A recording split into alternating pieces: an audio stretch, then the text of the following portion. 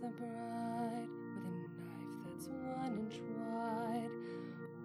Where is the groom dead in the dressing room? Stabbed in the heart because death do us part. Hello and welcome to Death Do Us Part. I'm Jeremy and I'm losing my voice. I'm Laura and I feel great. Thanks a lot. So let's start off with thanking our patrons, of course our one and only so far, the Jimmy Fuqua on Instagram. Thank you, Jimmy Fuqua, for your patronage. Also, we'll go over our social meets. You can find us at DDUPcast on Instagram and Twitter. You can email us at ddup.podcast@gmail.com. Send us your pet peeves. Send us any interesting stories, advice, murders. And, of course, you can find us on our website, deathdouspartpodcast.com. Also, for those just joining us for the first time, since we have quite a few episodes now, the premise of our show, we talk about marital pet peeves, how our spouses respectively piss us off from time to time.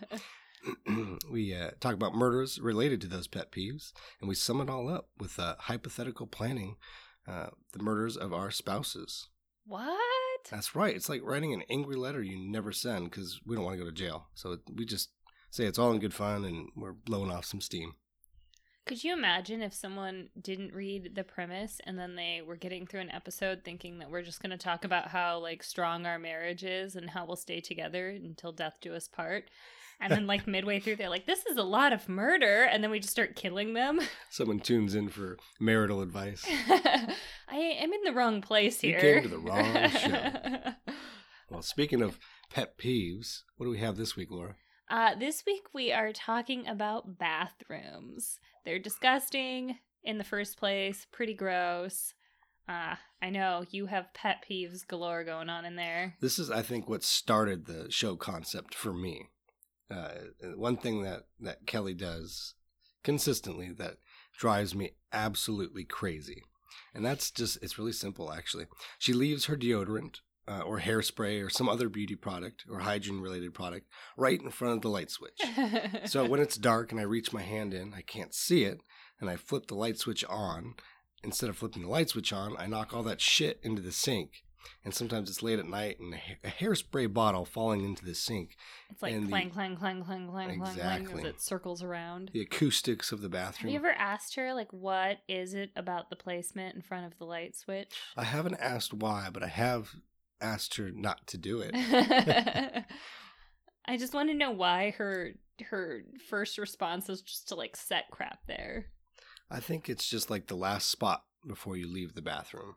Oh, yeah. Right, so like you open the cabinet and put your deodorant on. And then I don't know put why it you wouldn't back just in put the it back. cabinet. That's where mine goes. Yeah, I know. That's where mine goes too. So it's pretty simple, but over time it is built up. So when it happens, like I hit it, even like before it falls, I just touch it and it falls over. I'm like, mother.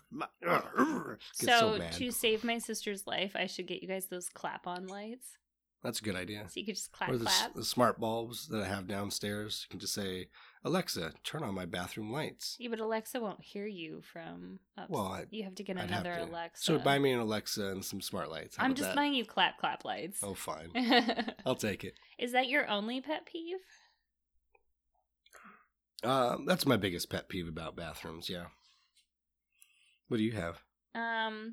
All right, so I have one, but it's kind of a mini one. And then, well, I have two.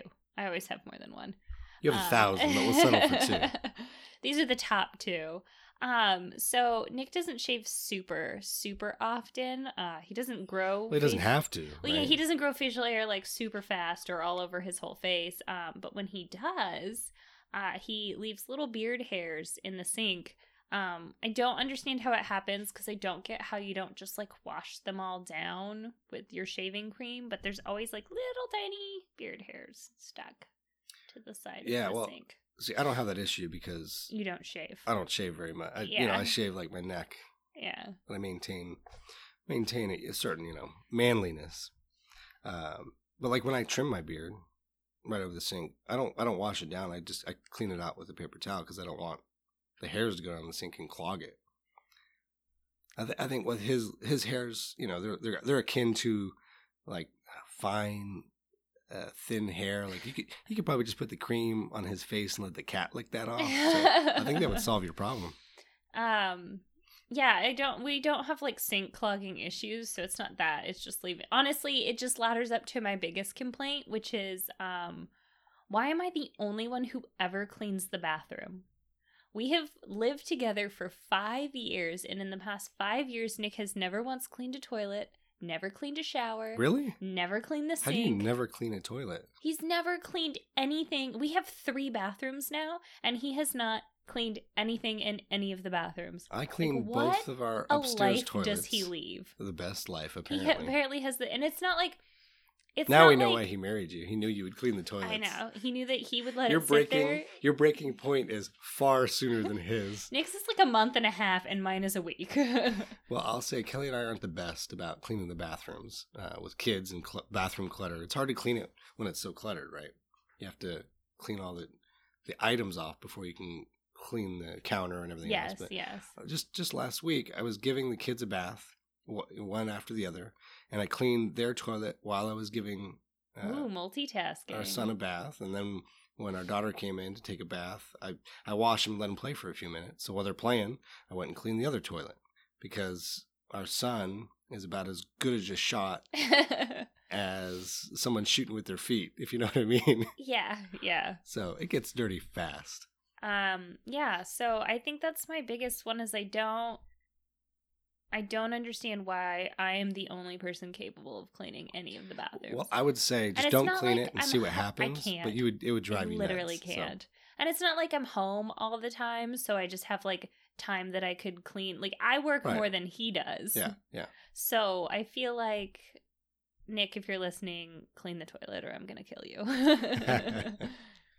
Well, speaking of toilets, our drink tonight, what are we calling it? Toilet water? There's actually a drink on the internet that is called Toilet Bowl. Oh, okay, Toilet Bowl. So this is a variation of that because we didn't have the ingredients. And we were going to use lemonade, but due to a miscommunication, I have black cherry lemonade, so I think we call this bloody toilet water. Yeah. So it's lemonade and vodka. It's pretty simple. Cheers. Bloody toilet water. Boy, does that carry some connotations. It's surprisingly delicious. It's what you would expect. There was this murder that I read about, and I can talk about it now because I didn't end up using it, where this woman was drowned in her toilet. Ooh. So I feel like if you were killed by being drowned in your toilet, you could have some bloody toilet water. You certainly would. Yeah. So this is possible murder scene toilet water you're drinking right now. Tastes delicious. It tastes very lemonade-y. All right, so who's going first this week? I'm going to pretend it's my turn, even if it's not. I'm really stoked, so it's my turn. You go for it. Okay, so my murder is the Bathtub Murders from August 2008, and it's the death of Sarah Widmer. So, Sarah and her husband Ryan met on a blind date. They were fixed up by a friend of hers because... Never a good start to a murder story. Blind date. Well, they were fixed up. It wasn't like nobody knew him. It wasn't some Tinder... Well, it's 2008. Obviously, it's not some Tinder situation. But, got it. Okay. He was the roommate of a friend of hers' husband. Like, so he used to be his roommate, and then they got together and got married. So she knew him, and then she thought that he would be, like, a good match for Sarah. Got it, okay. So, obviously, they dated. They got married in April of 2008. They went on their honeymoon. Everything was going great until August 11th of 2008. So, literally just 114 days of being married. Wow, that's about some celebrities there. Yeah. So, I'll tell you, this is like Ryan's side of the story. So he said that it was just a normal day. He came home from work. They had dinner, specifically leftover hamburgers was mentioned. Delicious. Approval so far. Watched some TV. They watched her shows first, and then he watched some football game. And when he was watching that, she went upstairs to take a hot bath. So then he later goes upstairs, and he thought she must have fallen asleep in the bath because he found her face down in the bathtub. Uh-oh. And he calls 911, and he's like, my wife must have fallen asleep. She's face down in the bathtub. This is just how him recounting the story, right? Yes. Okay. Yeah. You can listen to the 911 call if you like. They're always Do you have it? online. I don't have it pulled up, but you can find it, right? yes. Do you want to listen to it? It's not that interesting or incriminating. Okay. Never mind then. Basically, he just calls 911, says that she fell asleep and she's face down. They tell him to like take her out of the bath and then try and administer CPR himself. So then like 11 minutes later, the EMTs got there and they tried to give her CPR themselves and resuscitate her, and they spent like 45 minutes trying, but it was too late. It's a long time. And she was gone. So the story should be she just fell asleep and drowned, but the EMTs felt like something was off about the scene. For example, the arriving police officer said he'd found Sarah in the master bedroom lying on the carpet, and that he felt for a pulse, and he helped administer CPR on a quote-unquote dry body with wet hair. I don't know why I said quote-unquote. He said like a dry body was like the main point. And the 911 dispatcher had told Ryan to pull her out of the tub and move her to the bedroom. So you would have thought that her body would have still been wet. And then the police went into the bathroom expecting to see like water on the floor or like wet towels from when he like dragged her out of there. But like all they saw was a couple of droplets around the drain, and even the towel that was on the floor in front of the bathtub was perfectly dry. Got it.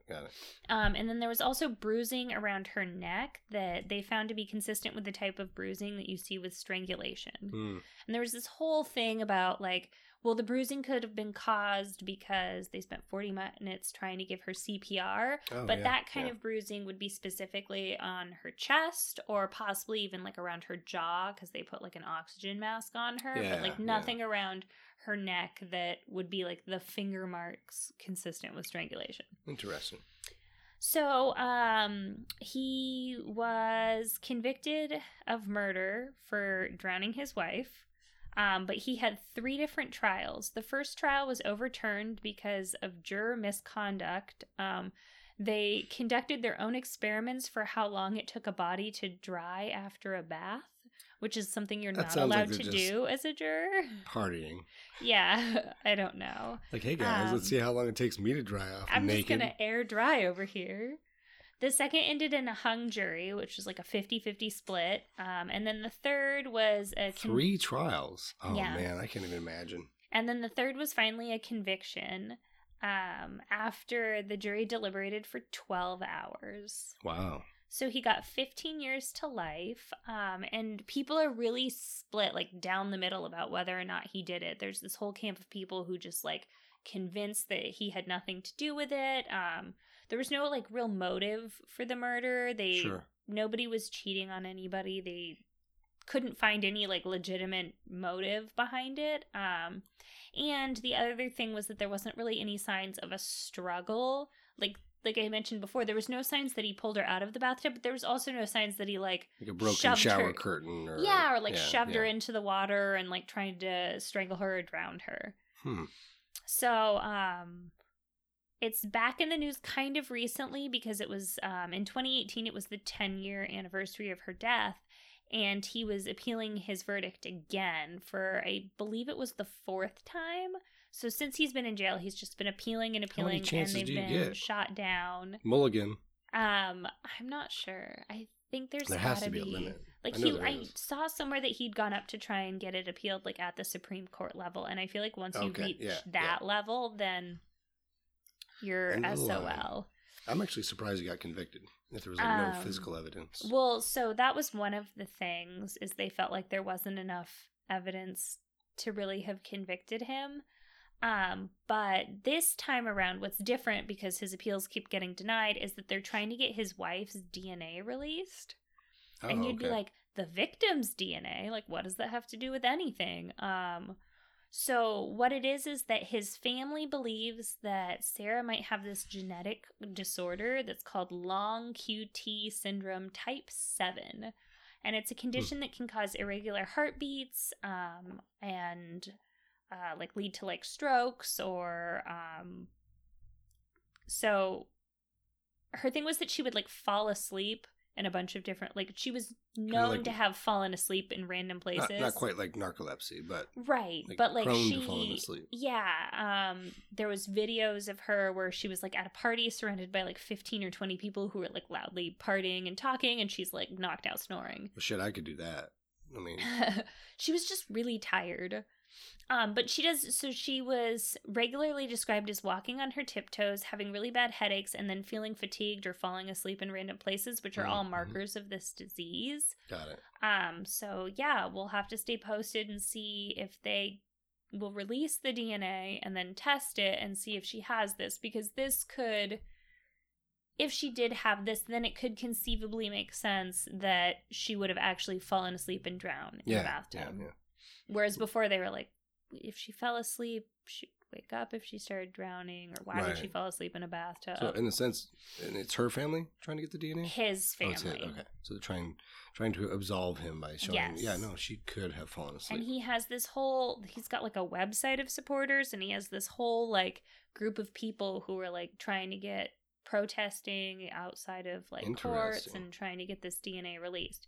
And I mean, their whole thing is like, if they do release it and then she doesn't have this disease, then it's just, you can mark it off the list. Like, nope, here's more evidence that he probably did it. But if she does have it, then potentially might innocent help man. His final appeal. Yeah.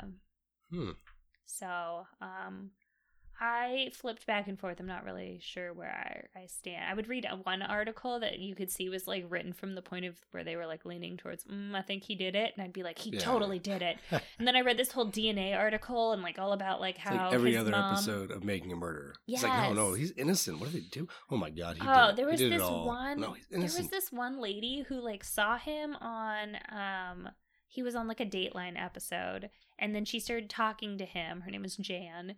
And she talked to him for a really long time, and then in like his second or third trial, she shows up and then claims like that he confessed to her that he murdered his wife by punching her in the chest. And she like has this whole story, and it's like, we've been emailing and talking, and then he confessed to me when he was like drunk and all this stuff. And they're like, this isn't consistent with like anything. This story doesn't make any sense. She didn't have like a bruise on her chest that like she was been punched in the chest. She didn't have like any sort of like bruises or any sort of wounds on the back of her head. Like she fell and hit her head. She had these strangulation marks around her neck. Like your story doesn't line up. So, trying to get famous. Yeah, super interesting. My murder's really similar, except the outcome's pretty similar. But people doubt the outcome the same. There's like a shit ton more evidence that the guy did it. So this one, you're like, the guy did it. Oh, yeah. I'm fully on board. So this is actually from an article, April of this year, in 2019. But about the death of Shelley Colvin. But she actually died in 2009. But the trial just happened. It took a decade for this to go to trial. Oh, I saw this Did you? one. Okay. All right. So her husband, Roderick Colvin, he was estranged, and he lived just across the hall of their Manhattan apartment. And his daughter, who was 9 years old, had called him screaming the morning of December 31st. So not a great way to ring in the new year. So since he lived just across the hall, he came over. Wouldn't that be so weird, like, to be estranged and then just move? Right. Well, so they were in the midst of a divorce. So, they probably had properties, finances, everything to split up. I know, but, like, across the hall? Not even a different building? Yeah. Well, maybe it made it easier for the daughter. That may be why they did it. So, yeah, he lived just across the hall for about a month. Just about a month they've been separated so far. So he rushed over. He claimed to have pulled her out of the bath, which was filled with bloody water. He wrapped her up in a comforter. Not sure why. That's not like life-saving advice. If someone warm her up. has fallen in the shower or in the bath, and and hurt themselves, just wrap them up in a comforter and they'll be fine. Yeah, you can't say comforter without comfort. That's true. So strangely, as the police found out later, they didn't know at the time, the night before she was found dead, she told her husband, Roderick, that she was going to cut him out of his will, among other shared finances that she had already cut him out of, like as a beneficiary for her life insurance and things like that. Her will was worth about $5 million. So there's motive. Okay, doesn't Clearly, it make sense, unlike- though, if your unlike your guy husband's who like had no motive. estranged, or if you're getting divorced, that he wouldn't necessarily be in your will Yeah, it anymore? totally makes sense. I don't understand why she had to go and like tell him, but Yeah, not sure. Not sure why she would have to tell. boo-boo, Well, you're yeah, not in my yeah. will anymore. Maybe it was like that. So the police didn't know that at the time, of course. And the coroner actually just declared her death accidental. And not a single piece of forensic evidence was collected. No fingerprints dusted, no DNA collected, nothing at all. So they had nothing. They didn't bag a thing. And to honor Shelley, who was an Orthodox Jew, she was buried in just 2 days with no autopsy. So 2 days after she was found dead, she was already in the ground. So they didn't do any sort of... I'm not sure about the coroner. He had to have looked her over. But at the time, he just ruled it was an accident. He must have taken him at his word. He probably didn't. Or the daughter was convincing enough, whatever she might have said. Is there some sort of... I know that there's some religions that have like stuff like against autopsies. Oh yeah, and so they did no autopsy. Okay, because okay. of So her religious beliefs. yeah, so he probably didn't really look that intensely. Yeah, and that may be why. So it wasn't until much later that her family started to piece together some oddities that they found. They found out about her wanting to cut him out of the will. One of her friends had talked to her about it, and she knew that she was going to have that conversation with him. They found out about other finances that she had already severed. And even strange things like she got a keratin treatment for her hair the same day. And you're not supposed to get your hair wet or even exercise for like 3 days afterwards. So why would she be in the bathtub? That is literally the most legally blonde argument ever. Right. You had a perm, but your perm is intact. So there's no way. Yeah, exactly. Yeah, she must have had a good pink legal team. Roderick was not wet at all, claiming he had pulled her out of the bathtub. Her friend, Deborah Oles, was a friend of Shelley and Roderick's, said that he told her that his wife had an accident and died. Our first thought was, wow, that's a really weird coincidence in timing, because she had just told her about cutting him out of the will. And she's like, that really basically solves all of his problems. But then she kind of felt guilty thinking that, because, it was declared an accident. He's supposed to be and like there was her friend or whatever. Yeah, exactly. It's hard to be a friend when two people split up and one of them's a fucking murderer. Yeah, I bet a lot of people chose sides after that. So all of this added up, and the family decided to exhume her body, and they asked for an autopsy. The result was clear that she had been killed by neck compression. So it was no accident. It was definitely a homicide. So again, unlike yours, this was very clear.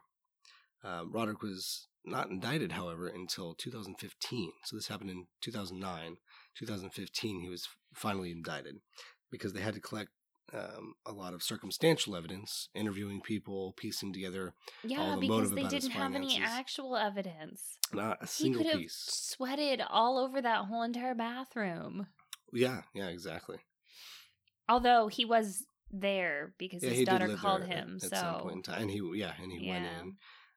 Which is strange that he claimed that his daughter had called him, and she never denied it. Yeah, did she call him or did she not call him? Yeah, and how old is she? She was 9 at the time. Oh, okay, that makes a lot more sense.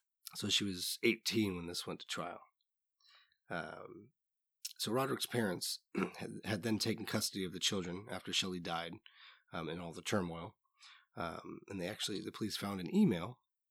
Which was a plot to take them back as a means to getting some of the money that he had lost. So her money obviously would go to her children. Right. So he had planned to kidnap his daughter, Anna, Oh my god. take her to Mexico, and sell her hand in marriage for $10,000, which would remove her from her grandparents' custody because now she would be married. That's messed up, right? Do that to your daughter. That's so messed up. He even So wrote- then what? But then, so she would be removed from her grandparents' custody because she got married.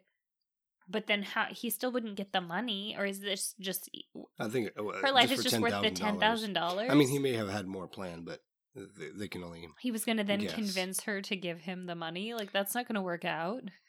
Well, it might actually, as we'll see later. He even wrote a false confession from his daughter's email describing her guilt and that she had a fight in the bathroom with her mother. The email was never sent. He also told the same friend, Deborah, that he had planned to kill his parents to get his children back.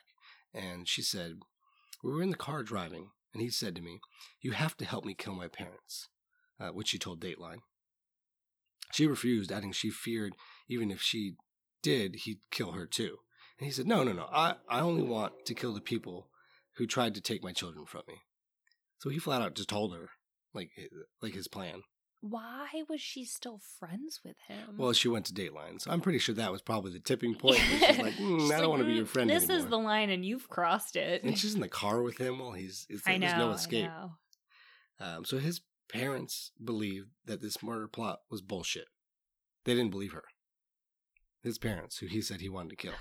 Even his kids believed he was innocent and still do.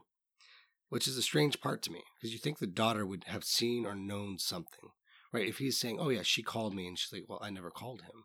Well, did she say that she never called him? And then, no, she never said that. So I feel like Either maybe way. she did. Like, if he did it and then left, Which is my thought, yeah. and then she wandered, like, he did it and left and went home. And then when she eventually wandered into the bathroom the next morning or whatever and found her, she did call. And if her they had dad. done any forensic anything, maybe they would have said, well, the time of death doesn't match up or something Right, like that. exactly. So So she they may didn't have die at found this that time. sooner. She died way, like, later in the after. Like, she died at 11 p.m. instead of, like, something a.m. In the morning. Yeah. So they just have no idea because they just wrapped it up. And then their younger son, Miles, who was 12 years old by the time the trial took place, said he lost one parent and he doesn't want to lose another. Well, he was... Yeah, he was much younger. Yeah. And after they sentenced Roderick, he was convicted and sentenced 25 to life. He simply responded, luckily my daughter, who was there that night, knows the truth. She's the only one who could. Which makes me wonder, what the hell happened? Was she part of it? And At 9 years old, I honestly just think she slept through it. probably. I'm sure. I think she slept through it, and therefore she didn't hear anything, so she thinks that nothing happened. Right. And he just wants to maintain his stance of innocence because his kids still believe that he is. Yeah, for sure. There's two people out there, well, his parents too, that believe he's innocent. So that's probably enough for him to keep saying that he's innocent no matter what. Right. Yeah, I'm sure. So yeah, similar, but come on, the guy did it. I mean, there's no physical evidence, but they know she was murdered. They have the motive. There's motive. Which is the motive is the big There's thing that was missing from there's the other witnesses one. and accounts of him talking about things like this. So. And the other thing is, what was missing in the other one? Oh, Everything. the witness was credible. That's what I was going to talk about. Was there was this other woman in mine who was like, oh, he told me about it, but she was completely not credible. So yeah, no, this was a friend of both of them, and she recounted the will and all the finances. Yeah, and things she like had that. multiple things that he said that were a little sketchy. Yeah, just a little bit off. So I wouldn't strangle Kelly in a bathroom. That punishment doesn't fit the crime, right? It's not your style. No, not my style. So my hypothetical murder has to do with deodorant, of course, right? And I was like, oh, what could you do? You could lace the deodorant or put some sort of poison on it. And then I thought, no. A much more terrible way to go out would be the aerosol spray deodorant. And you Does she even have that kind of deodorant? no, but I'm just going to buy a shit ton of it. And you probably don't know this, but many people have actually died from essentially overdosing on deodorant spray.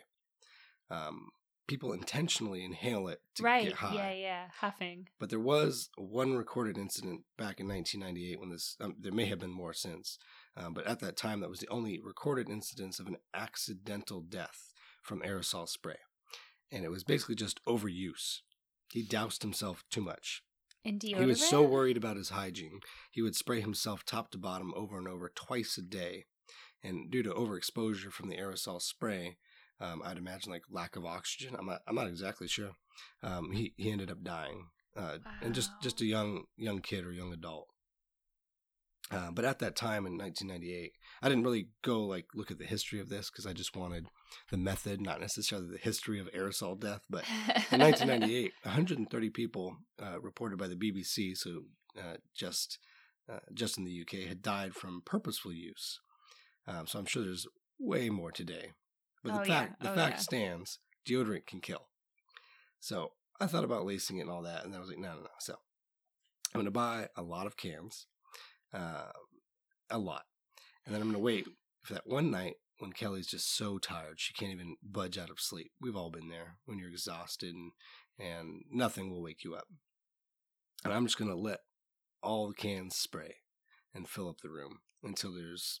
What about yourself? Oh, well, I just won't sleep in there that night if she's dead tired. Oh, yeah, but the guy sprayed his body over and over again and it killed him. He didn't sleep in it, so couldn't you potentially kill yourself? You need like an oxygen mask or something. Yeah, I would need an oxygen mask to implement it. But basically it would probably present itself like carbon monoxide poisoning. Yes. Right. But smelling much worse. I'd get Axe too, just for the no. added effect, which is caustic on its own, I think. So after the fact, I'll break a spray can of deodorant in the bathroom, which would justify the smell. Although maybe not suffocation. Open some windows, air it out a little bit before the police get there, and basically they might just say, oh, well, it's sleep apnea or oxygen starvation or carbon monoxide poisoning. Or broken deodorant. Or a can of broken deodorant, and she'll go out by deodorant, the instrument of my frustration. Wow. Creative. All hypothetical, of course. Mine's not that creative. I read this article called Slipping and Falling in the Shower is Real and It's Terrible. That was the whole title? Yeah, that was the whole title. Actually, it started out with PSA, Slipping and Falling in the Shower is Real and It's Terrible. Wow. And it was basically about how it's not just people who are elderly who fall in the shower, but anyone can fall in the shower at any time. Yep. And then I was looking at some statistics. Have you ever fallen in the shower? I have not. Have you ever slipped and almost fallen? I had knee surgery, and I was kind of one peg-legged, and I definitely almost fell. You feel that like tingle and pain in your toes. I don't know if that resonates with you, but like when you almost fall and like your feet grip and you grab onto something, and then afterwards you're like, man, like my feet tingle because like I feel like I almost just died. Because like you grab something so hard because you have so much fear, and then you've like cut your hand open because you grabbed it so hard. That's what she said. Boom. Yes. Then I was looking at some bathroom statistics. And about 21.8 million people over the age of 15 years get in bathroom-related injuries a year. Wow. So it's pretty common. So everyone needs one of those suction cup handles in their bathroom. Well, it's not just like it's not just the shower. Like for example, 8% of these were toilet-related. Okay. Maybe like what are you doing in the toilet? Well, like standing up, sitting down, using. 2% of those were from overexertion. Well, we've all been. I'm surprised. Only 2% have admitted they've 2% had of the 8% of toilet-related injuries.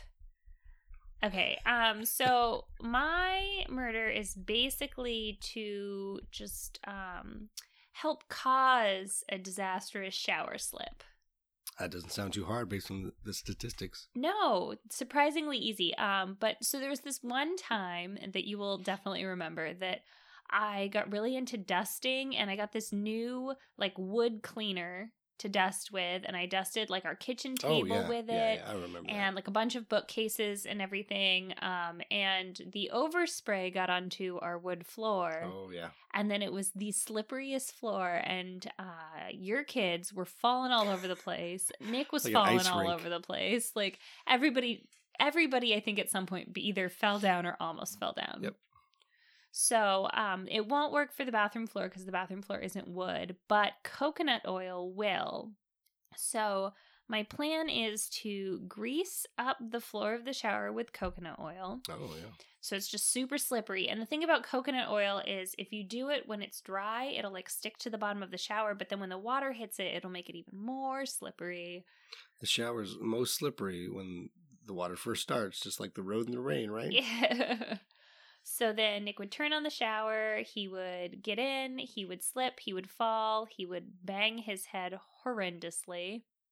I mean, I have some pretty like geometric kind of soap dispensers, and like the ones in our bathroom are like these really heavy it's like concrete but like fancy, I guess granite, but they're like really solid and heavy. So if I just placed those in some locations around in the shower, which he'd probably think like, well, that's weird, but then it would just give him more opportunity to really. Would he really think anything of it? No, he wouldn't. He wouldn't notice. But it would give him some more opportunity to really bang his head on something.